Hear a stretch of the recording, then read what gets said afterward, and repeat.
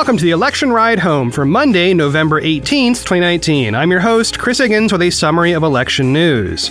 Today, a close governor's race in Louisiana stays blue. Bloomberg apologizes for his stop and frisk policy. A giant pile of new polling data arrives. The Trump impeachment stuff in 3 minutes or less. Obama tells Democrats to chill out just a bit.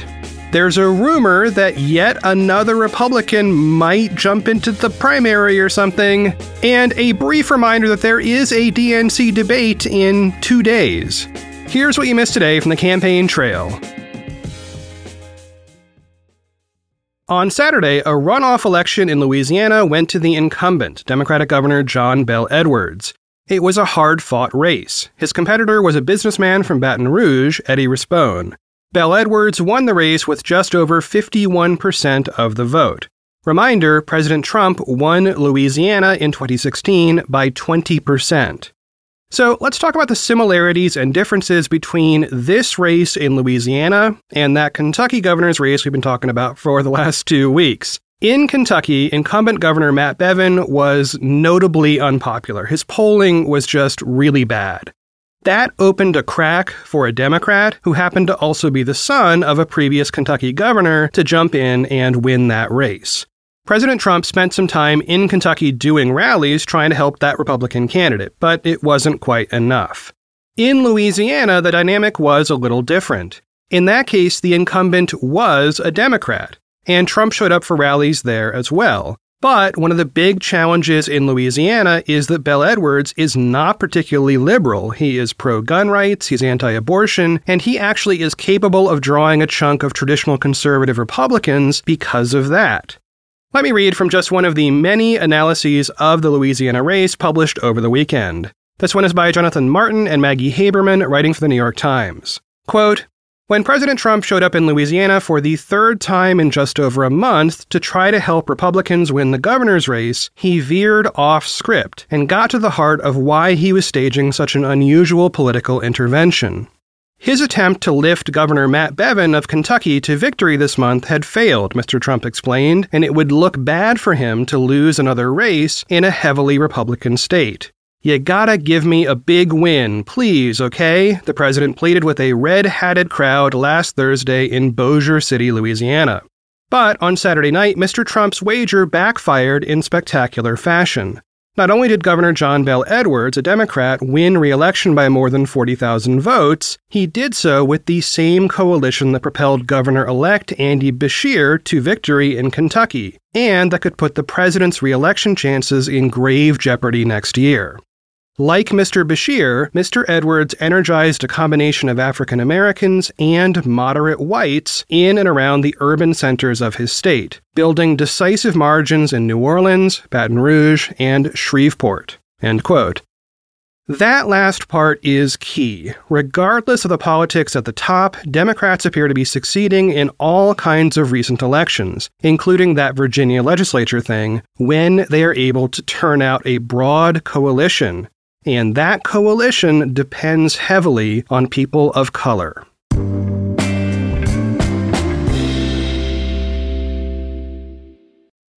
Next up, former New York City Governor Michael Bloomberg apologized for one of his signature policies, and it was a policy that severely affected people of color. Reading from an article by Shane Goldmacher in the New York Times, quote, ahead of a potential Democratic presidential run, former Mayor Michael R. Bloomberg of New York on Sunday reversed his long-standing support of the aggressive stop-and-frisk policing strategy that he pursued for a decade and that led to the disproportionate stopping of Black and Latino people across the city.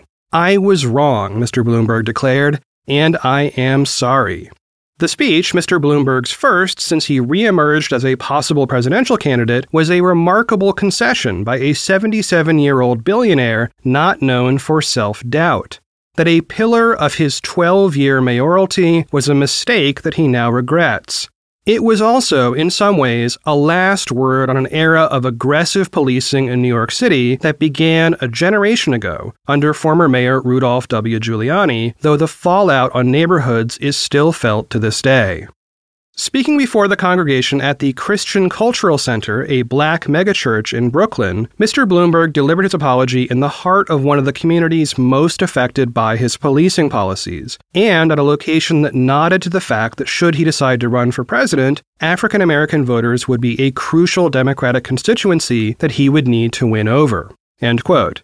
The article goes on to describe how after Bloomberg concluded his remarks and took his seat in the church, Reverend A.R. Bernard had to urge folks to, quote, show some love and appreciation, end quote, which only resulted in what the Times called tepid applause. This highlights one of the key challenges Bloomberg faces should he decide to run. His long political history leaves him with baggage that could hurt him in an effort to build the very coalition he would need to win the primary. This is kind of similar to the baggage Joe Biden has carried, and I've reported on for many months now, with one really important exception. Biden polls very well among black voters.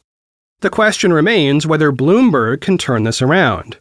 Reading once more from the Times, quote, "This issue is a threshold issue," said Stephen K. Benjamin, the mayor of Columbia, South Carolina, who came to the church service and had dinner with Mr. Bloomberg several weeks ago, where the topic of stop and frisk came up. Mr. Benjamin said he had urged Mr. Bloomberg to run in 2020.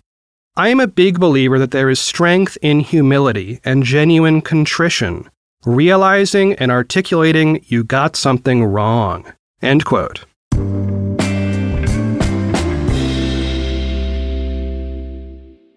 Over the weekend, we saw a lot of new polling data. CBS News released 4 polls covering Iowa, New Hampshire, Nevada, and South Carolina.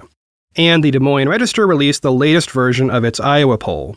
Okay, so what's the summary? Well, long story short, in these early voting states, this is a 3-way race among Biden, Sanders, and Warren, and we may be able to add a 4th person to that mix. That's Buttigieg. He's doing very well in Iowa, and his position is rising in New Hampshire.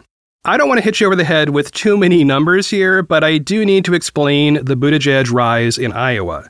In that Des Moines Register poll, 25% of likely Democratic caucus goers chose Buttigieg as their first choice.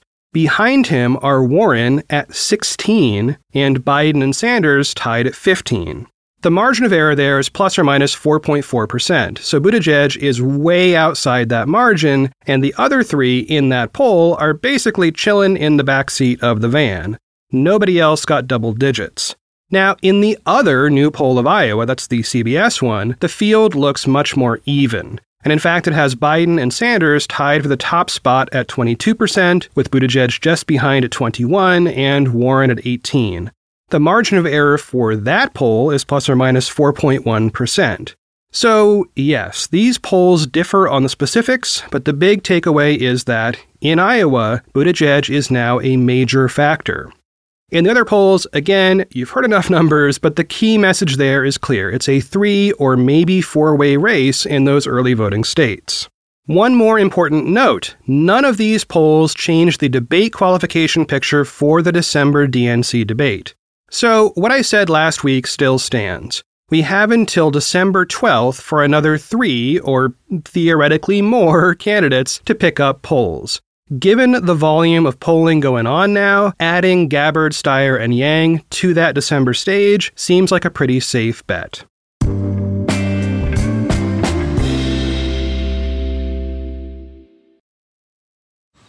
Man, that sunset is gorgeous. Grill, patio, sunset. Hard to get better than that. Unless you're browsing Carvana's inventory while you soak it all in.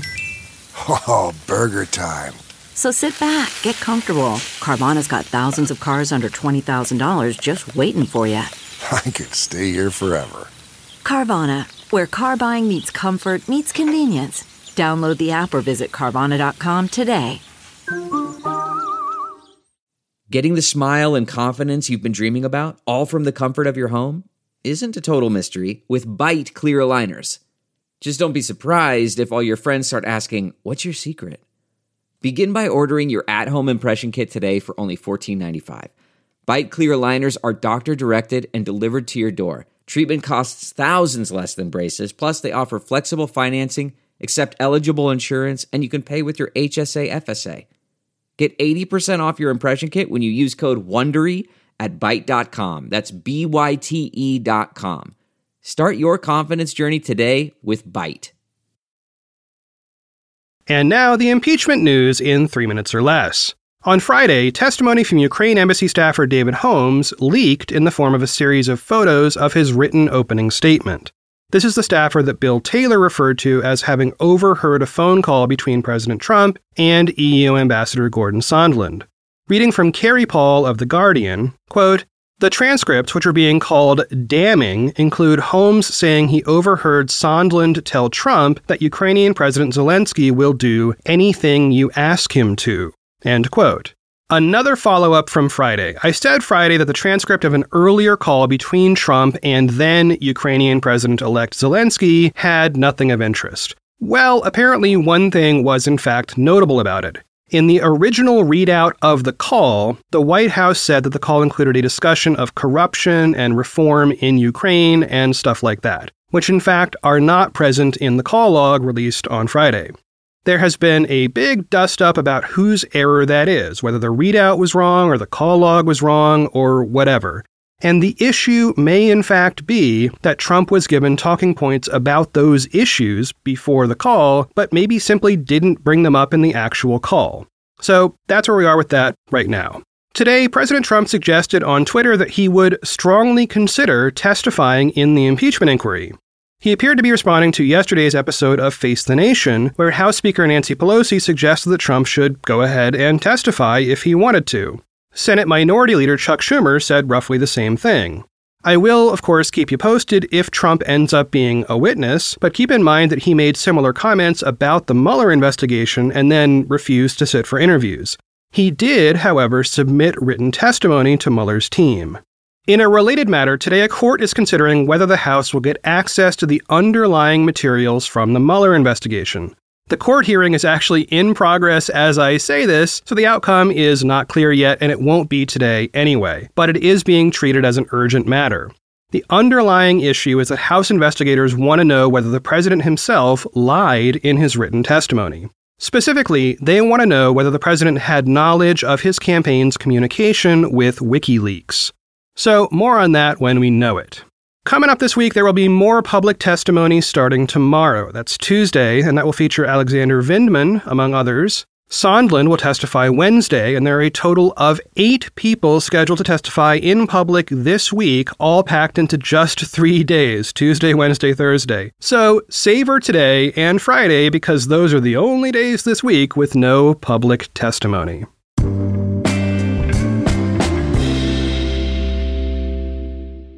On Friday, former President Barack Obama appeared with Stacey Abrams at an event for the Democracy Alliance in Washington. Obama's remarks have made headlines because they respond to the recent candidates jumping into the race at the last minute, seemingly concerned about whether Biden is the right moderate candidate. There's also the overall disagreement among Democrats between liberal policies and moderate ones. That's a lot of what the DNC debates are about, and that's in large part what this whole thing of finding another moderate candidate might be about.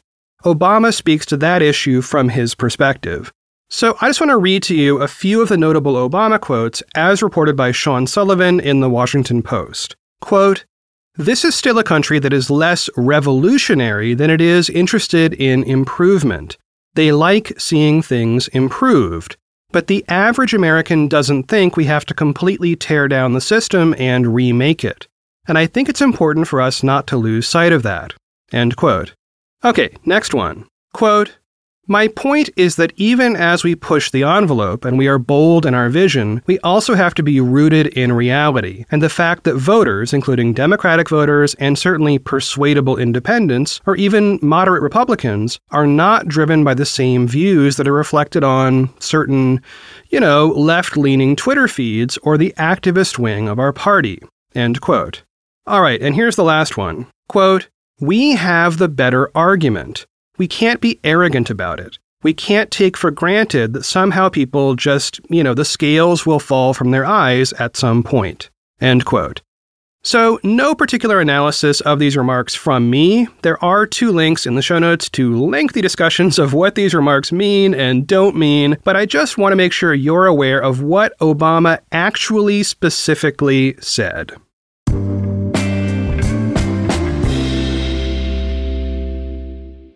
Let's keep this next one short because it's not really a thing yet, but it might become a thing. There are some whispers and rumors that Representative Will Hurd, a Republican from Texas, might, maybe, perhaps, somehow run for president. This seems deeply unlikely to me, but if we play around with the idea for a minute, it is kind of interesting. It's also potentially interesting in some kind of super long shot scenario where, maybe impeachment and removal does somehow occur and the GOP has to look around for an electable candidate real quick. Hurd is currently the only black Republican in the House, and he is a relatively moderate politician. He apparently held 6 events in New Hampshire, which is an early voting state, on Sunday alone, which does seem kind of weird for somebody from Texas who is not running for president. So anyway, no concrete news there, but it is sometimes fun to think about far-out rumors.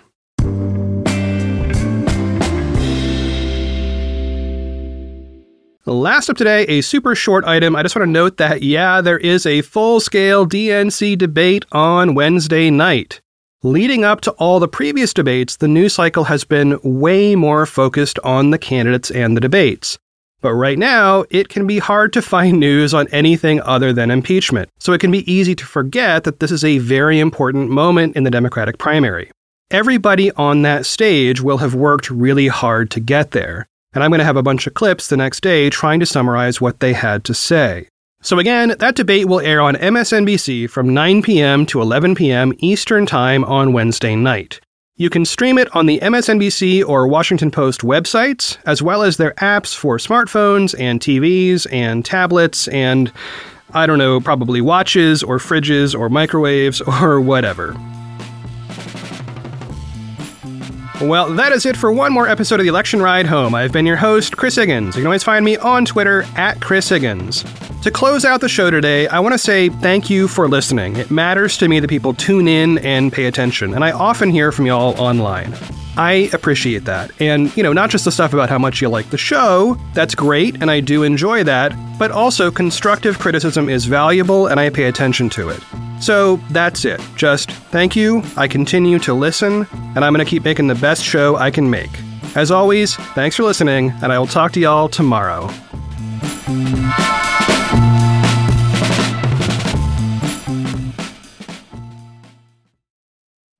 You know how to book flights and hotels. All you're missing is a tool to plan the travel experiences you'll have once you arrive. That's why you need Viator. Book guided tours, activities, excursions, and more in one place to make your trip truly unforgettable. Viator has over 300,000 travel experiences to choose from. Everything from simple tours to extreme adventures and all the niche, interesting stuff in between. So you can plan something that everyone you're traveling with will enjoy. Real traveler reviews give the inside scoop from people who've already been on the experiences you're considering. So you can plan with confidence. Free cancellation helps you plan for the unexpected. And 24/7 customer support means you can travel worry-free. Download the Viator app now and use code Viator10 for 10% off your first booking in the app. Find travel experiences for you. Do more with Viator.